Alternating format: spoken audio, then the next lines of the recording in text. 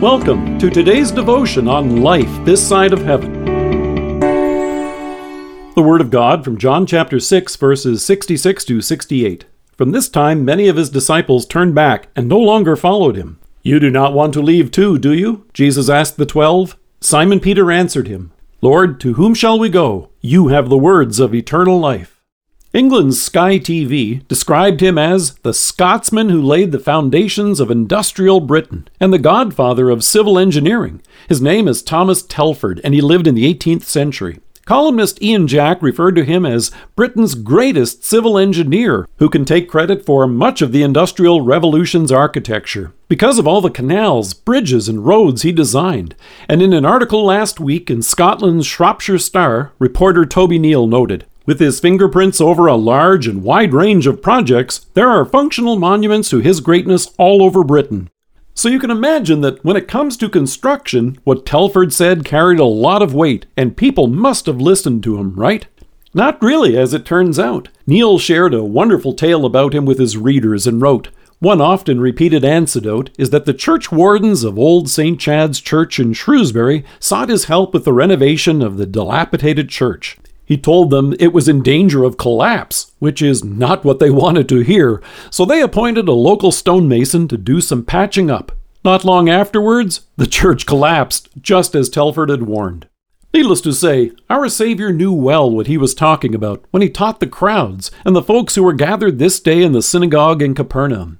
As the Son of God himself in the flesh, Jesus taught with authority when it came to the Father, to matters of salvation, and the way to eternal life.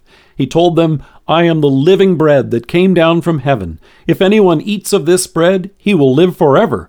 This bread is my flesh, which I will give for the life of the world." He went on to say, "Your forefathers ate manna and died, but he who feeds on this bread will live forever."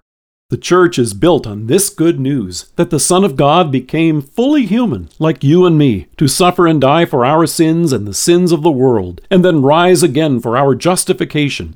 In fact, Jesus would go on to teach, "I am the way and the truth and the life. No one comes to the Father except through me."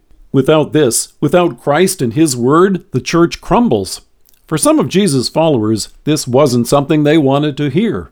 Instead, they were still interested in trying to patch things up with God themselves. They were more interested in trying to use God's law, given to Moses, to repair sin's breach. So John tells us the head-shaking reaction that followed. He wrote, "From this time many of his disciples turned back and no longer followed him." Even today, it's tempting to want to hear messages of self-help when it comes to straightening our lives and getting right with God. Remarkably, the preaching of repentance and faith, confessing our sins and trusting the salvation Jesus has accomplished for us on the cross, isn't something everyone wants to hear.